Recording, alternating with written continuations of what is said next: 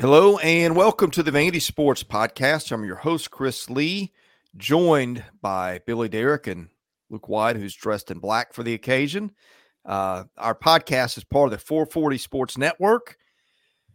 Before we begin, Billy, tell folks about Anchor Impact, which is our title sponsor. Yeah, Commodore Nation, you can get closer to Vanderbilt athletics than ever before with Anchor Impact, the official NIL collective for Vanderbilt University. Gain access to unmatched exclusive coverage and be part of a one-of-a-kind community. As an Anchor Impact member, you can gain exclusive privileges and benefits that offer deeper engagement with student athletes, coaches, staff, and the entire Vanderbilt community. You can access behind-the-scenes content, exclusive events, unique merchandise, personalized experiences, creating an unparalleled connection with the student-athlete's journey. You also become a catalyst for change, redefining the landscape of college athletics and showcasing the potential impact of NIL on student-athletes' lives. Help the Commodores thrive today and contribute now by logging on to their website. That's anchorimpact.com/register. All right, our news is brought to you by the Wash House. Basketball season, also presented by the Wash House. You dreading laundry days? It's stealing time for the things that you truly enjoy. Let the laundry professionals at the Wash House take care of that for you with 2 convenient locations in the greater Nashville area. Drop off your dirty laundry, and our professional attendants will give you back the one thing you can never have enough of, and that is your time. Within 24 hours, you can pick up your nicely folded, fresh, clean laundry ready to be put away. Check them out at washhouseclean.com. Stop in today, get your time back. Steve Andrews, wonderful human being, runs a great business, good friend of mine. Thank you for sponsoring the podcast. Our news, Vanderbilt drops its second basketball game of the SEC season to LSU. We'll get into that in just a minute. Reminder, the show also brought to you by our friends at the Murfreesboro Pure Milk Company. They are a third-generation milk and ice cream distribution company located in Murfreesboro, a partnership that began 50 years ago with Billy Derrick in Nashville to provide purity milk and ice cream to consumers in Middle Tennessee. They now serve Southern Kentucky, Northern Alabama, Chattanooga, North Georgia. Today, they supply grocery stores, convenience stores, others with purity products, as well as Mayfield, Nestle, Haagen-Dazs ice cream. For more information, visit their website at MPMCI. Of course, my favorite, the homemade purity vanilla, which you can either eat straight, you can do what my son does, you can mix a milkshake and put some chocolate syrup in there. You can't lose with purity ice cream. So buy some, help out those who help the show. All right, guys, we had no pre-planned agenda for the show. I think the mailbag will dictate some of it. Look, I'm just going to start with you. What's on your mind with Vanderbilt athletics at the moment? Well, from 30,000 feet, things haven't changed much since we talked last. We did speak about the most important part of football season being the offseason, and there has been some positives with the portal. I'm very disappointed about the London Humphreys thing, the way it went down. There's not a lot you can do about that. If you get outbid, you get outbid, and if a kid wants to play at a place that can win a national championship, I certainly understand that and wish him the best. Besides the London Humphreys, there's only a couple others that I wish the kids would have stayed. Maybe Savion Riley. There's a couple others maybe. I don't recall all the names right now. But I feel like there was 3 or 4 that came in that I feel good about that we added. I don't think it's near over. I think after spring ball, I don't know, Chris and Billy, when the window opens again, but we're still not set. We won't know anything till after spring practice. So that's from the football standpoint. From basketball, first of all, before we go any further, you have to take your hat off to the kid, Jordan Cambridge, and what the women's basketball team has done. I know people say, well, no one cares about women's basketball, but hey, 15-1 is 15-1, and yeah, my hat's off to those girls, and I wish them the best the rest of the year. For the men go, it's been more of the same. We can go back to the other 4 years of Coach Stackhouse. The non-conference schedule has been unacceptable, losing the Presbyterian and all that. And then now we turn into the regular season, and it's the same thing, the injuries, the suspension with Dort, the inconsistent shooting. And I don't want to pick on one kid, but Evan Taylor has not panned out to be what he should be. it's just a mishmash of the island of misfit toys. And I hate that for the kids, especially Ezra Mannion, who is a consistent grinder who deserves the support of everybody. But I just don't see this one going. Last year I kept positive, but this year I'm having a hard time doing that. I don't see but 3 or 4 wins on the horizon. They're going to have to make 10 threes a night to have a chance to win. Yeah, I mean, for basketball, Luke, you said it. Same thing. There's really nothing really new to talk about on the men's side. I guess some fans were encouraged by the Memphis game, but you're not really in the business for saying, good effort. At that point, you were 4-8 after that game. You're 5-10 now. And I think, even if they had won a couple of those non-conference games, yeah, the record might be different, but I still think the feeling, Joey and I have talked about it, just feels like there's a dark cloud over that program right now. And it just doesn't feel like there's a ton of hope for that going away anytime soon. So obviously you covered it. What the women's team has done has been phenomenal. I mean, Shea Ralph in year 3, right? And that's kind of the comparison there. The men's side of things in year 5, really struggling. Year 3, Shea Ralph has it rolling. And the crowd was really good on Sunday against Florida, better than they've had in the past. And it shows that growth. And Shea talked about that. So hats off to them, like you said, Luke. Football, I want to get to that window, Luke, you're asking about. April 16th through April 30th is the spring window. So you still got a few months away from that for any guys to enter, for Vanderbilt to snag any guys from that window. So just want to get that out there. And yeah, on the football side of things, Luke, Nate Johnson is the story, and Tim Beck, I think, bringing in really a different offense. Obviously Tim Beck at New Mexico State won 10 games, with Diego Pavia, a guy that I don't know could really start at a Power 5 school. So obviously that was encouraging. It wasn't at a Power 5 school. But I think there's some potential there with Nate Johnson and Tim Beck. They got the backup for New Mexico State, and some decent guys. I mean, Fontenette, I think signing him was big. They really fought for Fontenette, and getting him was huge. Obviously, we talked about that recruiting class, Chris, with Dante Carter and a guy like Whit Edwards. So I think there's some young, and Barton Simmons talked about this, some young leaders, right? Some freshmen they're going to come in and kind of make a statement, and so I think they need that. And with the guys leaving, it'll be interesting. You mentioned London Humphreys. How good can this receiver room be, and how good do they need them to be? Because that's going to be a big question mark with Shepard, McGowan, and Humphreys gone. So yeah, we'll see, Chris, but overall kind of believe it when you see it mode for football. I think most people are, especially after last year. But you do have some players, especially offensively now. Now it's just about, working in the strength and conditioning, program with the new program, and some new people in the program. So, we'll see what these changes do for the program. I think we'll spend most of our time on the mailbag today. And Billy, I'll have you go ahead and pull that up in a minute so we can get to it. But I do have sort of just some thoughts I wanted to piece together here. On football, I don't know what to make of signing classes anymore. I mean, they're 1-year deals. I mean, they might even last you one semester. So, like the one thing, I think they had a good class from everything I can tell. But how much of that is other schools just looking to the portal? I mean, I think you're going to see schools with quarterbacks. You saw this with Vanderbilt. I wonder how much high school quarterbacks are going to be recruited going forward. I mean, Vanderbilt signed 2, but and maybe they are kids that can help them, especially the St. Hilaire kid. But you've seen schools now just, hey, forget recruiting quarterbacks. We're going to go find them in the portal. And you've seen the best freshman Vanderbilt had last year just left. I think Vanderbilt threw a bunch of money at him. It just feels like it is. I feel badly for Clark. My criticism is I don't think he adjusted quickly enough to the portal. Understood what he was trying to do. I think it was very idealistic view. And I think they're being slow to react.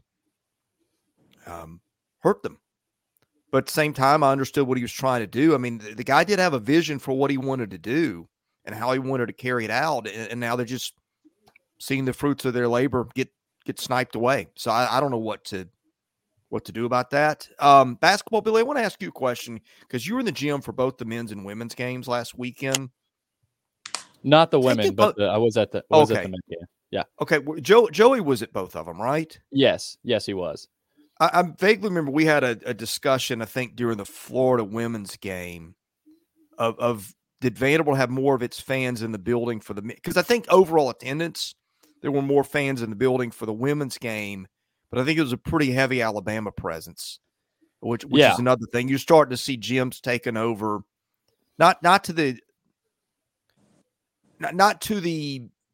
extent that it is for football, where you just go into an SEC game just expecting their fan base to be outnumbered. But yeah. And what you're seeing too, Chris, is, even last year, like that Auburn game, I take that for example, it was probably pretty close to a 50-50 crowd. Vanderbilt brought a lot of people. So did Auburn. On Saturday, Alabama brought a lot of people. Vanderbilt didn't bring as many people to kind of match that. Volume-wise, they had some loud moments, but just looking around, you could tell that those empty spots are increasing, where the Vanderbilt fans should be. But on the Alabama side, it was pretty packed. So you're starting to see that kind of open up, and that'll make tickets probably more appealing for those road trips, especially Alabama, Auburn, Ole Miss, this Saturday. I mean, a lot of Rebel fans in Nashville. Yeah. And so, on the women's side, Chris, I told Joey, and Luke, you might remember this, it reminded me of the NIT game against North Dakota State, where it was general admission seating, and they moved everybody moved to the lower bowl, and the lower bowl was filled. It was standing room only in the lower bowl. But that's kind of what it felt. I wasn't there, but I did watch, and Joey told me about it. That's kind of what that atmosphere felt like. I don't know if you were there, Luke, but my hope is to go check them out. And that's Luke, that's a good sign to see their crowds, because I don't know the last time you could really compliment a crowd at a Vandy women's game, to be honest. Well, you're right. And they did that yearly thing where it's $1 to get in. I mean, to me, just continue it for every SEC game, except for Tennessee, because then they'll fill it up. But do the $1 game for the next game. The next home game, I think, for the women is Auburn. Do it again. You'll get, instead of 4,700, you might get 5,500. So, I mean, what does it matter? Keep doing it $1 a game. I know you don't want to devalue your product, but if you can just keep getting people in there and you keep winning games, then they'll come back next year and buy a season ticket. Now, and as far as the men's crowd goes, guys, I've been in that gym since 1974. And obviously there's been tons of changes over the years for different reasons. But it is to the point now to where it's 50-50 when we play an SEC opponent, unless it's someone like Florida or Texas A&M that's far away and they don't bring a lot. But now, it used to be when we played Alabama, there might be 200 Alabama fans sprinkled in the crowd. Now, the other day, there was probably 4,500. That's so disheartening. And it is to the kids. Tyron Lawrence even mentioned in his press conference, complaining about, it'd be nice to have more of our fans here. The other thing is, our fans we probably had close to the same amount of fans, but first of all, there was no students. When there's no students in that gym, and you got the Geritol section, and then you got the other fans that still come, they're not enthusiastic. They're kind of like sitting on their hands waiting, okay, show us why we came, guys. And then you get behind 31-13, and everyone's like, well, this one's over. Now, Vanderbilt played well and got back in it and all that, but they don't have hope. When they walk in, they just hope to win. They don't expect to win like we used to. The crowd at Vanderbilt used to walk in there and say, well, we're going to win. If we have 17 home games, we're going to win 13 or 14 of them. Mm-hmm. Now, you're lucky if you go 500. And it's just the atmosphere is totally the expectations of our team is low. Coach Stackhouse does nothing to help with fan engagement.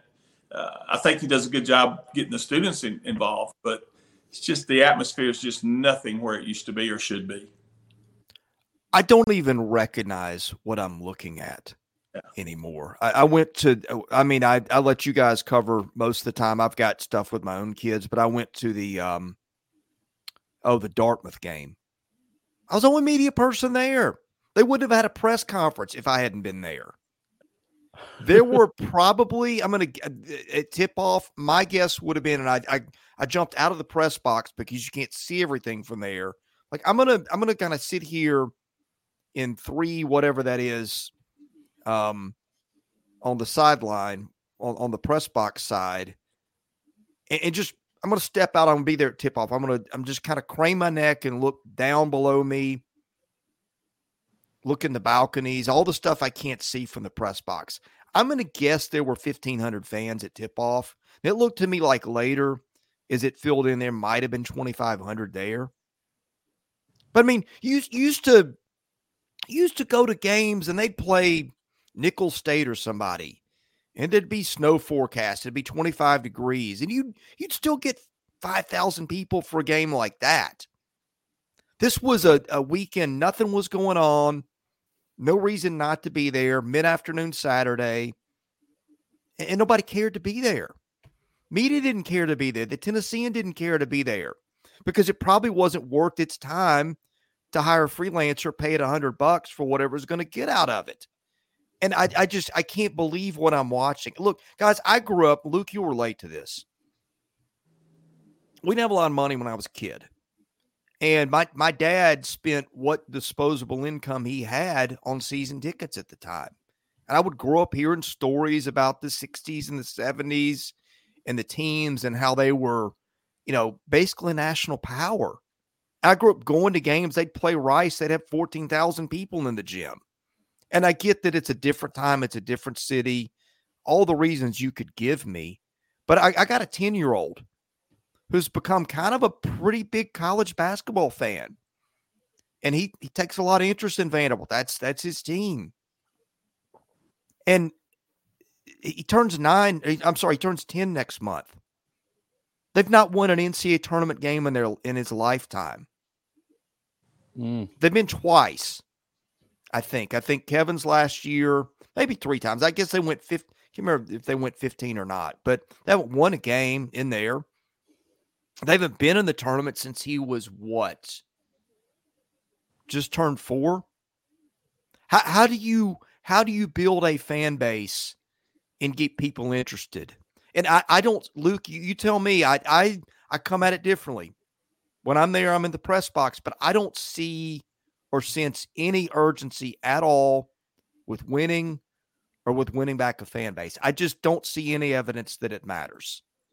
Well, they're taking a holistic approach.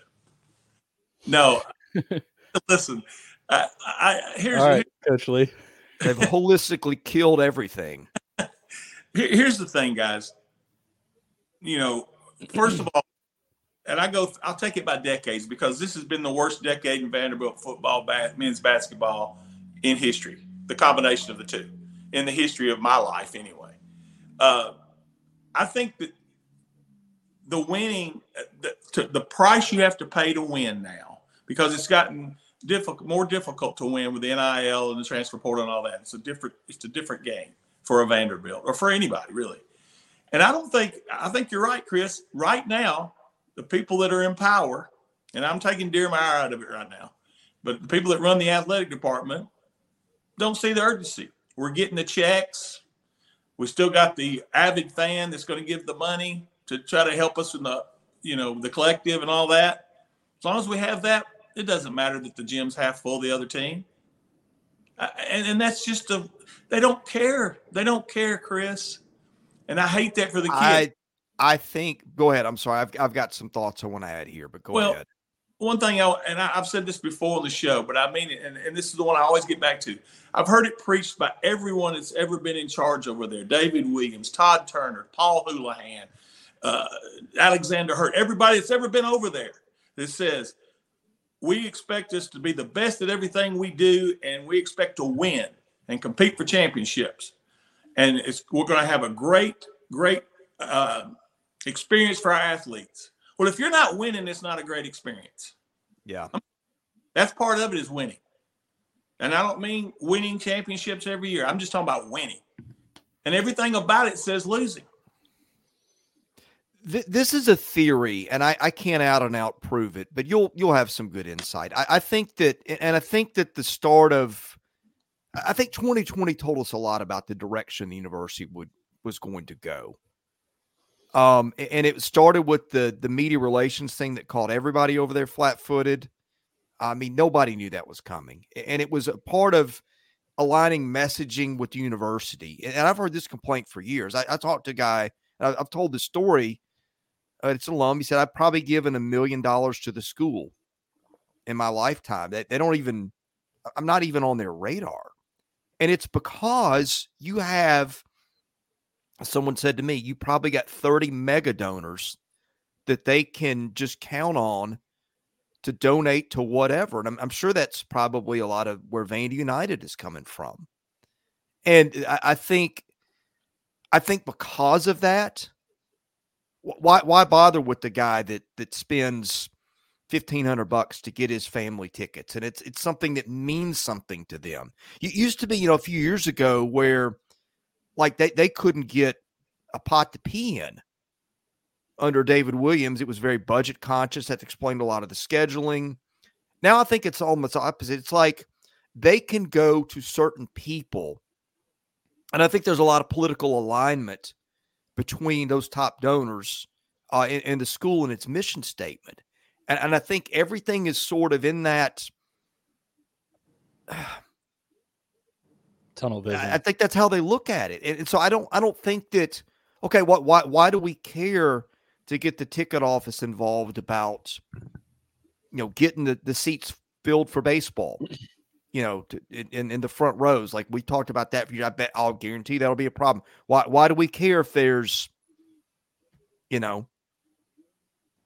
8,000 people Memorial and 4,000 of them are Alabama fans? Why do we care if it's 8 or if it's 12? Because we'll just go to Joe Mega Donor and in one conversation get a check written for an amount that dwarfs all the problem. I think that's part of it, Luke. I think so many people, they got so many people at the administrative level that they can go to get checks written for this or that your $1,000 and whatever shows up in the gym doesn't matter here or there to anybody over there. Let me say one more thing, and I know this to be a fact because I was working there when this happened, and it still goes on because I know where people sit. It used to be that the ticket office would monitor, like every employee would get 2 to 4 season tickets, and you're supposed to use them for your immediate family. And if you can't use them, give them back to the ticket office so they can resell them to a Vanderbilt fan. They would sell them to their friends that were fans of other teams. Now, to me, that's a fireable offense. I'm sorry, maybe that's too harsh for some people. But do you think if you're at Alabama and you give your tickets to an Auburn fan to sit and cheer against Alabama in their gym, you would last very long in that athletic department? But that's the way Vanderbilt is. Oh, we're just glad to be here. Oh, you want to come and cheer for Kentucky? Go ahead. Here's my tickets. That's the other mentality. You can't have that. You have to tell your employees, if you give those tickets to a Kentucky fan, then first of all, you lose your season ticket privilege. And if we caught you doing it again, you're fired. It's silly. They don't care who's in that gym. They don't care. We've got, it's State of the Union time coming up for the government. Usually it's delivered in January. I think this year it's the president's address is going to be in March, but we've kind of got a State of the Union of our own that we cover. It's going to be the 4-year anniversary on February 4th of Malcolm Turner's firing / resignation. I've done some, because really the only thing that should matter is the scoreboard. And I'm not going to go through that. We're kind of the point we're having to ration content. People say, why do you guys not do as many podcasts anymore? Like, well, we're just talking about the same thing every week. Yeah. Like how many different ways can you talk about losing? I don't know. I mean, and Billy, we've had this private. I'm just. It gets to the point and it's kind of just depressing. I wish we had, and thank God baseball's here in 5 weeks. Because my goodness, I'm already diving in with both feet on that, and we're going to get a lot of baseball content here, whether you like it or not. Because I need something else to talk about. But I mean, that's just kind of where we are. I mean, I joke about it because that's all I've got left. It's just, Luke, it's been depressing. Well, I know I'm a big critic of the school. I'm not doing it to burn everybody down. I want to see them do better. I mean, somebody put it to me this way.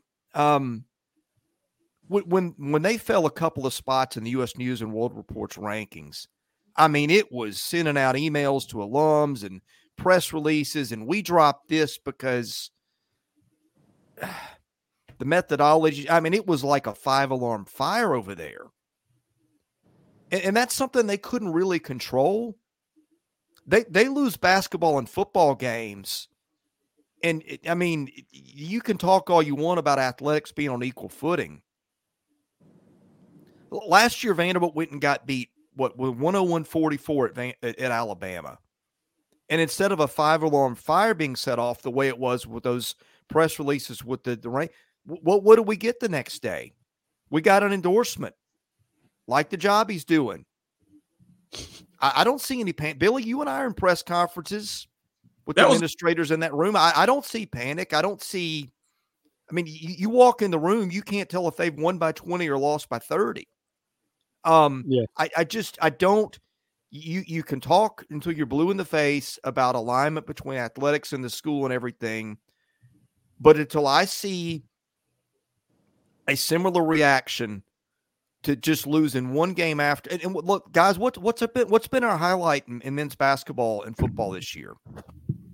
I mean, since this academic year, I'm not counting. Was it the win over UNC Asheville in basketball? Greensboro.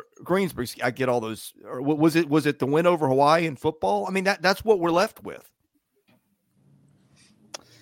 Yeah, Chris, I don't even know. I mean, it's hard to talk positively. That's my biggest thing. Like it's with football and basketball, take baseball out. It's hard. I mean, I bring up something positively, like the Nate Johnson thing. I think Nate Johnson can be a really good player at Vanderbilt and Tim Beck, but it's still hard because of last season and that cloud over the program, especially basketball. And until something changes, that's the way it's going to be.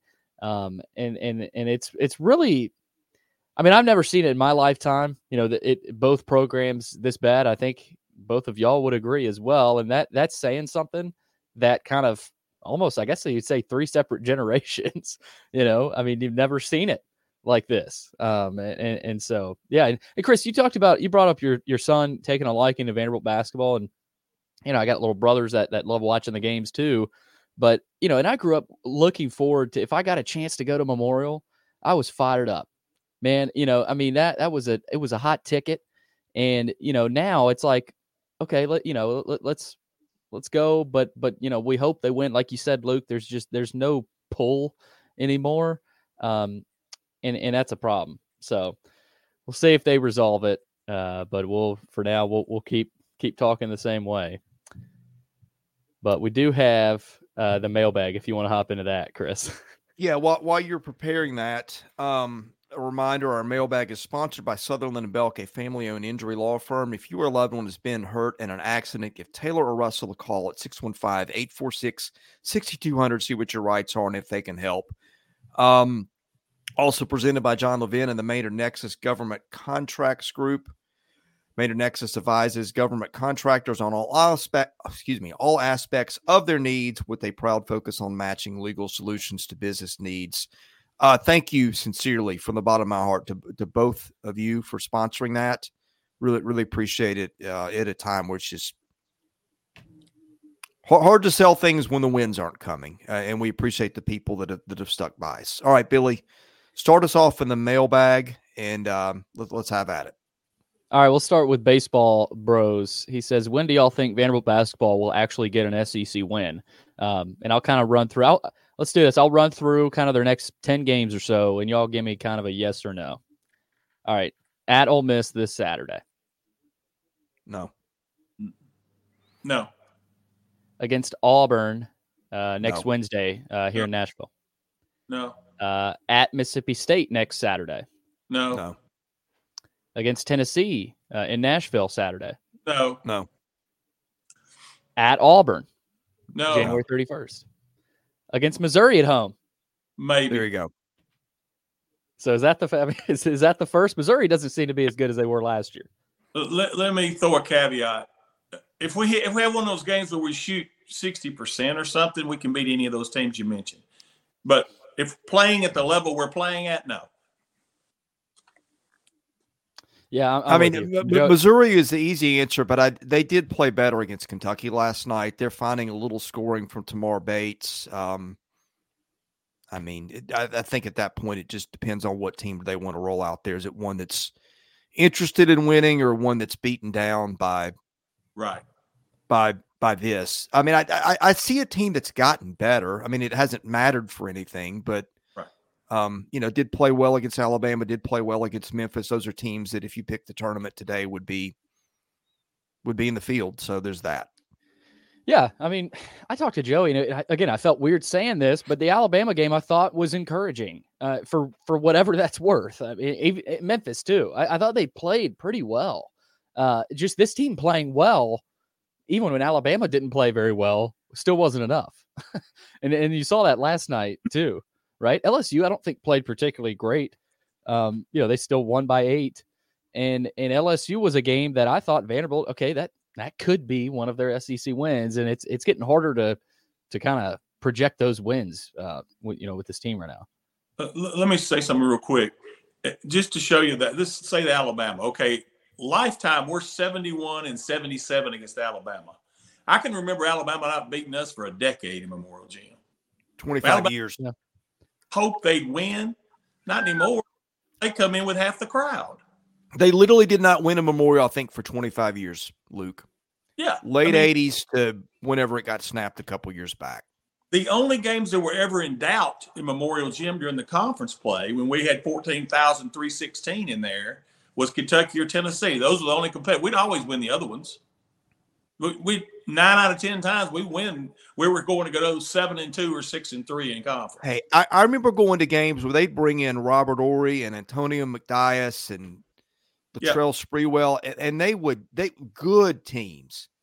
Yep. And they would get whipped. Yep. Because we'd hit 21 out of 23 at the foul line, and we'd shoot 48%. And hit about 15 threes. Yeah. Second part of that question from Baseball Bros, what happened with all this NIL money, as the class on paper from the portal seems a bit lackluster based on what we were hearing about available NIL funds? Chris, I don't know what you'll say, and Chris, I don't know, or Luke, I don't know if you have anything, but I'll say that, and Chris, I think you've mentioned this might really come to fruit next year. Like we might see, like year 2 after this kind of wave of funds, which, we know happened, you may not necessarily see it in this first cycle. I mean, the season hasn't played out yet. So I don't really know that you can really, quite be too nitpicky about this portal class, because they haven't been on the field yet. I mean, you can say all you want about this portal class. Yeah, rankings wise, they're not great, but it might be too early for that. Again, it probably wasn't a big fish in there. I mean, Nate Johnson, I guess could be your big fish. You got Fontenette from TCU. But yeah, there's not really a huge splash in there where you go, wow, Vandy got this kid. I don't know what y'all two think, but for me, I think year 2, like next year, is when you might really see more of a jump, because you're selling after a 2-10 season. I think that sort of got in the way a little bit as well. Well, yeah. Go ahead, Luke. I'm sorry, Chris. No, I want to hear yours first. Yeah.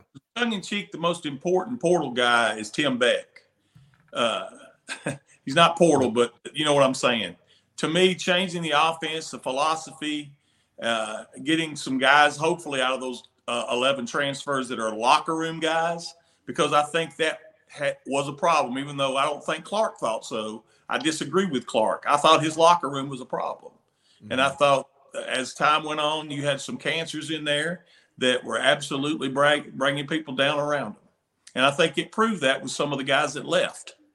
But, yeah, I think more importantly is having a new offensive coordinator and a new defensive coordinator in Clark Lee. Those are the two biggest things. The players will be the players. Yeah, the locker room was absolutely a problem last year. I don't. This is more just talking out loud than telling you this definitively. But let's just say that all three of us, and I hate to be degrading, but this is a good analogy to put it, I think, on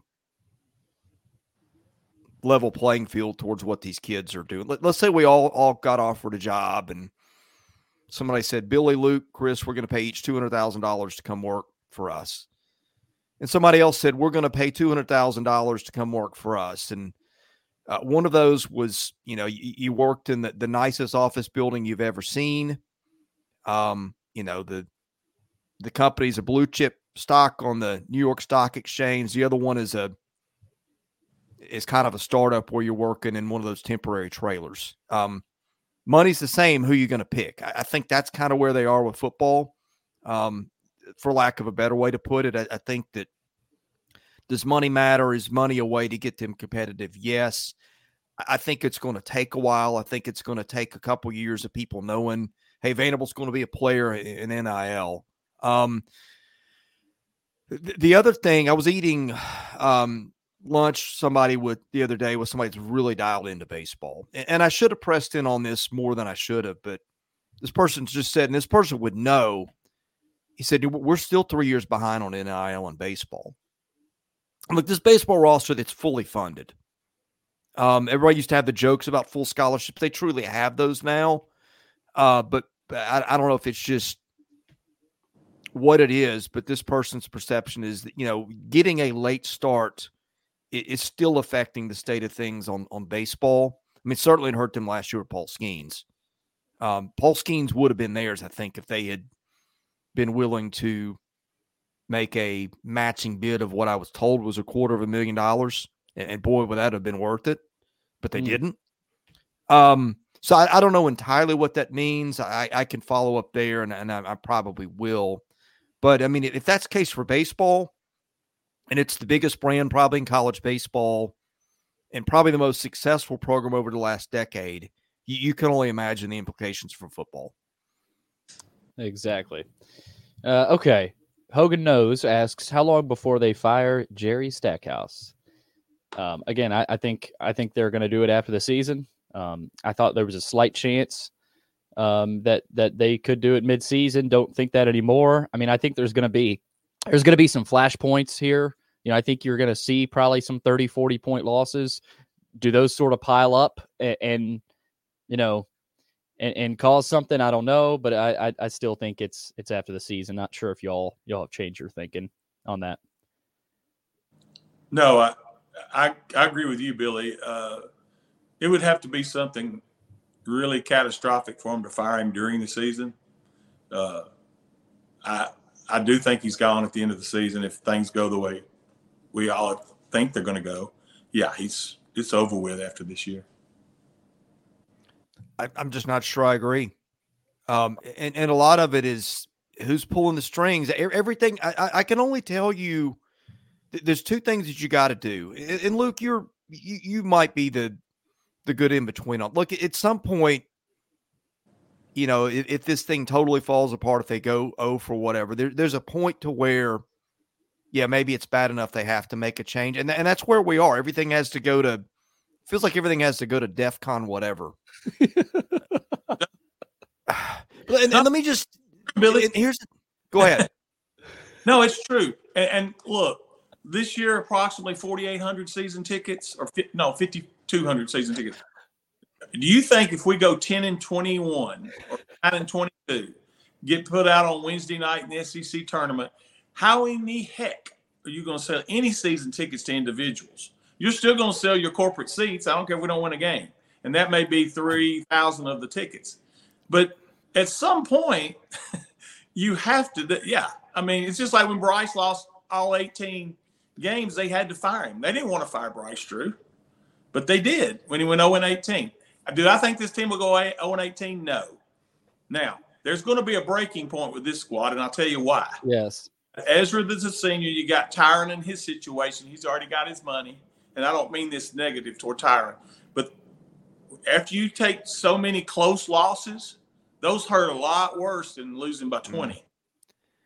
And you've given max effort.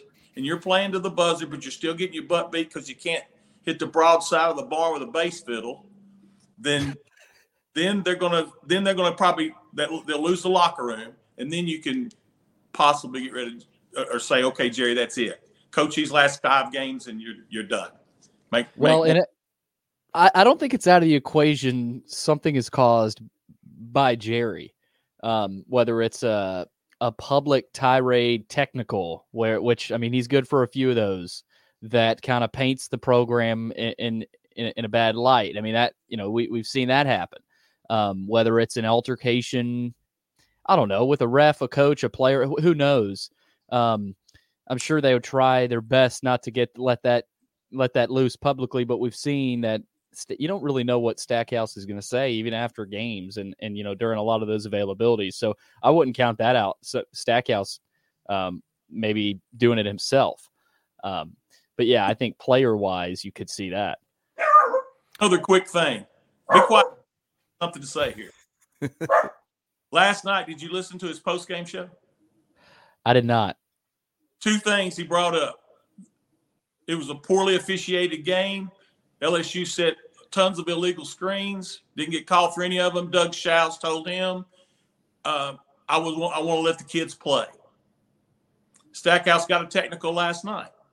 Mm-hmm. It's already starting to snowball with him. His frustration level is already here. And I understand it. I watched it. He's right. But that's what happens on the road in the SEC in most places. The other team shoots more free throws. Happens like we shot more free throws in Alabama or close to it the other day, to the end of the game probably.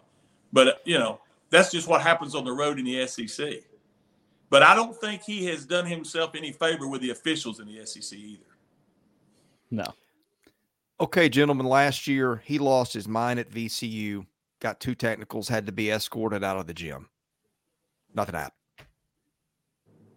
Insulted the fan base through the 5.8% comment in The Athletic, which was just a dumb move. I don't care what you think. You're not going to win any friends that way. Nothing happened. It's been teed up a few times this year. Nothing's happened. Attendance has fallen to nothing. Nothing's happened. And I'm going to go back a little bit. Again, Luke, this is where, and look, sometimes Vanderbilt is not always crystal clear. It is a weird place. And I'm about to present to you evidence that got contradicted. And so I think, to cut to the chase, I think it leads to who wins the power struggle and who's making the call. But let's go back to 2016-17, and I think this is the time where you go back and read the press releases on the hire, on the committee, everything, and you heard the same stuff, I'm sure, coming out of the search, that they were not looking for a basketball coach. Okay, so they hire Stephanie Wyatt, 14-16, 4-12. 7-24, worst record ever in the regular season, 3-13, followed by 7-23, and then I think the worst record, the conference record in the history of the program, 2-14. So you had the worst record in the regular season in year 2, the worst conference record they'd ever had in year 3. Nobody blinked.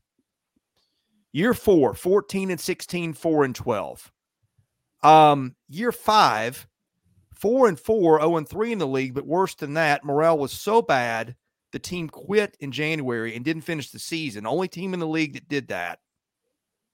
By the way, the football team also didn't finish the season 2020. And again, meantime, what's going on? It is messaging. It is imaging. It is alignment with the university. Results were not mattering. Now, look, what I understand happened was that I think it was still Adam Sparks at that point, went to the school for a comment, went to Kansas. Is Stephanie being retained? Yes, she is. From what I have been told happened, Chancellor picks up the paper, says, wait a minute. You need to consult me on these things. And then a couple months later, after the season was gone, they pulled the plug and made a change. And to Vanderbilt's credit, the Shea Ralph hire seems to be working out well. But the point I'm getting to, we're sitting there exciting all these things that could set off a change. all these alarm bells that would set off a change anywhere else. Let's look at what's in front of us. The plug did not get pulled on that one until the chancellor intervened. So question number one is, who's pulling the strings? And if the chancellor's pulling the strings, how much intestinal fortitude does he have to fight a culture that otherwise does not care? Because I promise you, the way they're looking at Jerry Stackhouse today is this guy represents us and what we want to be. And they're looking at him as the last year's SEC coach of the year and not all this other stuff that we've talked about. So, Luke, I'll give you rebuttal on that one. I mean, I think you're close, but I do think there's a time, Chris, when common sense does come into play. And I know there's very little common sense over there because I worked in the environment for 40 years. I didn't have the other sense that they had so far, the book learning, but I did have common sense. And I do think there's enough people that have common sense that if this goes as poorly as it looks to be going, that they'll still get rid of him. It's going to be interesting. We got, Chris, how much time we got left? Luke, do you have a heart out right now? I need to go. Yeah, I really do. Okay. Hey, thanks for joining us. Billy and I will finish up. Have a great. We'll catch you next week. See you, Luke. See y'all. Okay. Chris, we got a couple of good ones here. Don't want to go too much longer. VU Wars asks, what do you guys make of the recent football staff departures and new hires, especially with New Mexico State folks? Is it convenience or familiarity with Beck or other? In terms of the departures, I did see where Dan Jackson is no longer on staff. Nick Howell is over at New Mexico. I did see Dan Jackson landed at Idaho. I don't know if you've gotten a chance to look into these too much, Chris. I think coaching was one of their biggest issues last year. Yeah. And as Luke said, you have a new offensive coordinator. You have a new DC. How much does that impact their performance next year? I don't know. But at the very least, you've got that coaching change and decisions we kind of figured out. At least you think so. And you've made those changes. So, for what it's worth, Clark being the DC, I think, is interesting. We saw Derek Mason do that, of course, after one of his early years. And having a new OC, I think, is very important. So again, I don't know if you've had a chance to look into those too much, but what do you make of those changes? Well, look, I think we both heard enough to know that both the offensive and defensive rooms were a mess. Frankly, I would have moved on from Nick Howell a long time before Clark did, but I'm not in charge over there. I never thought that was a great hire. There was never anything that Nick Howell demonstrated that suggested it was a good hire, even maybe for a game. Vanderbilt has done this for a long time. They tend to, when they get rid of people, just sort of kind of do it quietly in the background and let people land other places. I don't know if that's a human decency thing. I don't know if that's a save us money thing, because it's easier to get a job when you have one. And part of me appreciates that about Vanderbilt in a dog eat dog world where results are a big thing. And I feel like I'm talking out of both sides of my mouth here. These are people with families and livelihoods. And so, I guess to the point that it doesn't affect what you're trying to do, I respect that about Vanderbilt. But there were changes when you had to be made. The Dan Jackson thing, I'm guessing there was still some stuff brewing from the 2022 stuff in the background. I don't know if that's fact or not. Yeah, I mean, look, Billy, you and I both heard midseason, hey, things are going to get changed here. That they have figured out they need to go to a more mobile quarterback approach to win. None of the guys on the roster really fit that. I think all those guys in that room knew that when they took off. And what did they do? They went out and hired an offensive coordinator who oversaw an offense with a quarterback who could really move. Yeah.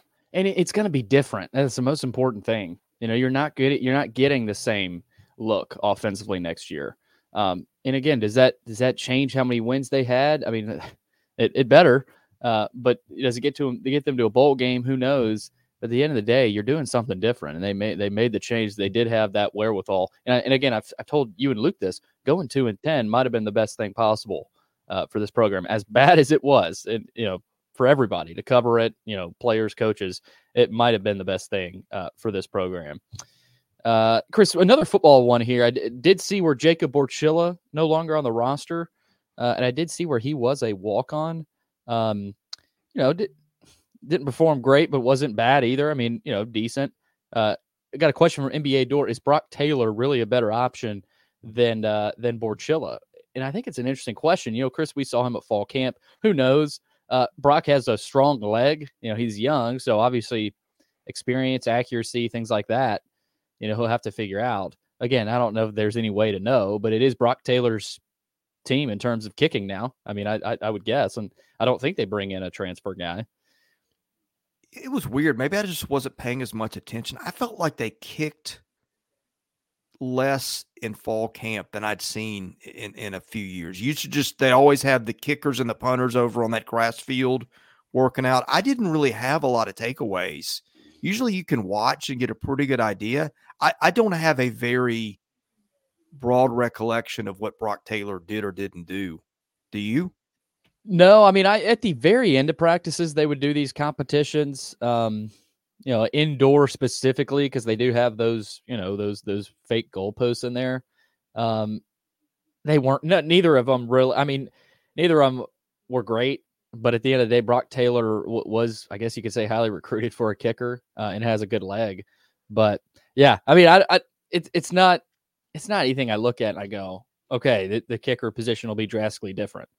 I don't really think that, but it is interesting. Borchilla no longer on the roster. I would have liked to maybe learn about that conversation that was had with Borchilla.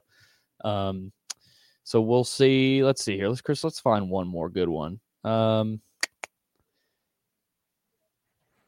Okay, Chris, here's a good one. I know it's a lot of football here, but from NBA Door, talking about Tim Beck's offense. Is Tim Beck's offense a gimmick offense, or is it just an RPO with a run lean?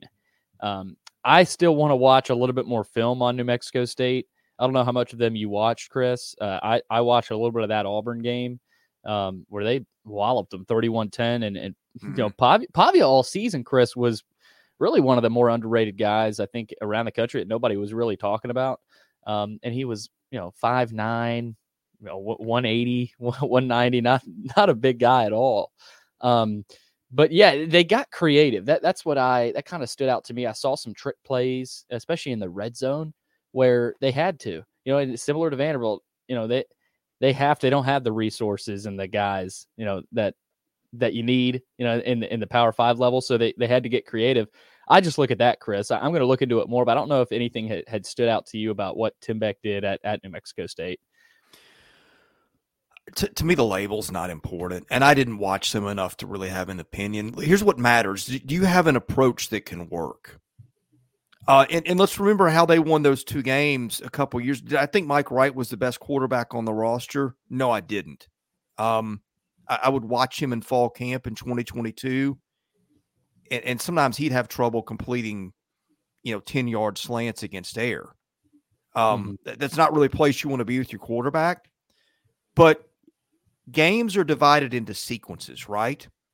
You might be awful for 2/3 of a game offensively, but if you can string together some drives and convert a 3rd and 8 when the play breaks down and you can scramble out and get 11 yards, you can string a few of those together, you can hit a big play downfield, you can score just enough points sometimes to win games, and they did that. Mm-hmm. That's number one. That's how it happened with Mike. And I think maybe they felt, hey, there was something in that. Let's go back to number one. Number two, when you're running the ball more, it shortens the game. It makes for fewer plays, which I think is going to play in their favor two ways. Because if you get in a game with, let's just say you're playing Alabama, just for argument's sake. Let's say you got in a game where each team had 20 plays. That would never happen. But is there like a 1 in 100 chance Vanderbilt could win that game? Yeah, because in a small sample size, you know what's going to happen. Now, you Right. play Alabama in a play where everybody gets 100 snaps. 100 times out of 100, Alabama's going to win that game unless it turns over the ball 10 times. Point being is that's the direction you probably need to. I know that tempo and those things, if you can do that right and keep a team well equipped to win games that way, then that's great. It's fun. It draws fans. That they're not there. So I think if you can pull a game where you can draw on from experience, you won a couple like that a couple years ago. You can shorten the number of plays. To me, it seems like the odds are more in your favor that way, and that's what they've done. Yeah, that feels like, they've kind of gone back to that formula, and got them 5 wins, Chris. I mean, they dominated Wyatt, got a couple of SEC wins, and this Nate Johnson guy, they think throws better than Mike Wright. And I mean, just watching him, I would assume he does as well. So that'll be interesting too. He's going to have to make those throws, but I don't know that, they're not going to be like they were this year. This year, I feel like they tried to really air it out at times. I mean, they wanted to establish a run, but he couldn't run the ball. That's the bottom line. You got to be able to run the football. Either.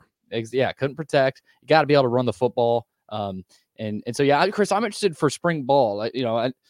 With baseball, it'll be what we'll be able to split up those responsibilities just to see Nate throw, and to kind of get an eval on some of those new receivers as well. But yeah, we'll see. We'll stop there with those those mailbags, Chris. Parting thoughts, Billy. Parting thoughts. Got Ole Miss Saturday for basketball. Ole Miss is pretty good. I mean, I think they got humbled by Tennessee last week. We'll see. Chris Beard, has he played in Memorial? That's a good question. Texas Tech, I don't think so. I think that could be interesting. Beard and his staff, I'm sure he knows enough, coaches around the league to kind of, call on. I'm sure he's doing that probably right now, saying, hey, what's it like playing in Memorial? But that could be maybe an X factor. They're coming off that loss. Is that game here or is that in Oxford? Oh, Chris, you're right. That is in Oxford. Yeah. My bad. So that doesn't apply. Never mind.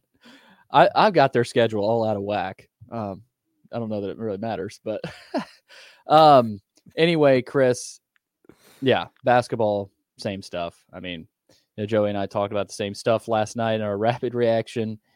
Women's games should be fun. So I encourage people, if you want to go watch a fun, entertaining, winning product, go see that, that women's team play. And baseball, I think under 40 days away. Really looking forward to that, actually. And then football, looking forward to spring ball. But yeah, Chris, it's an interesting time. Not a ton going on, especially with the way the basketball team's performing. And we'll see what happens, especially in spring ball with football and then getting into baseball. Yeah, I'm really looking forward to baseball. I know people are really excited about the women's team. I don't have a lot of bandwidth for that, just with my life here, other than just to kind of monitor scores and maybe check in on the game thread. But Shea Ralph's doing a good job. I guess that's the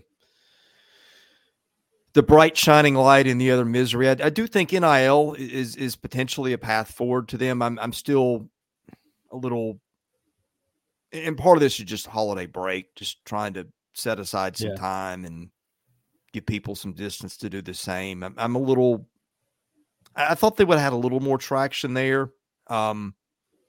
Behind the scenes, what I hear continues to be kind of positive, but there's a little bit of a disconnect between, I think, funds and results, but there's also, as you pointed out, another window in the spring. So don't really know your roster till then. No, you don't. What a time.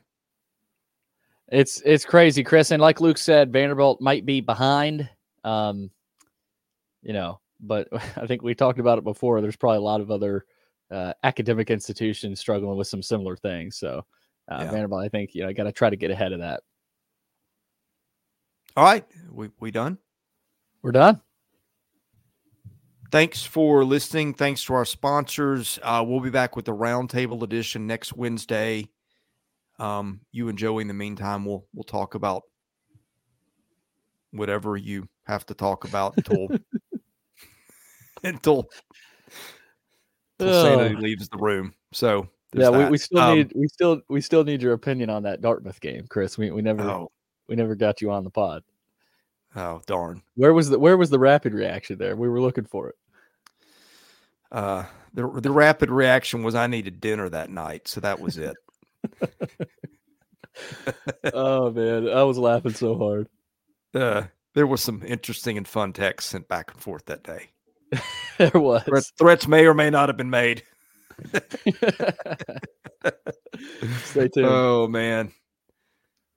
Well, thank you to everybody for listening. Hopefully, we've got something more interesting to talk about soon. But we'll be here regardless. So again, thank you to everybody for listening. Thank you to Billy and Luke, and we'll see you again soon on the Vandy Sports Podcast.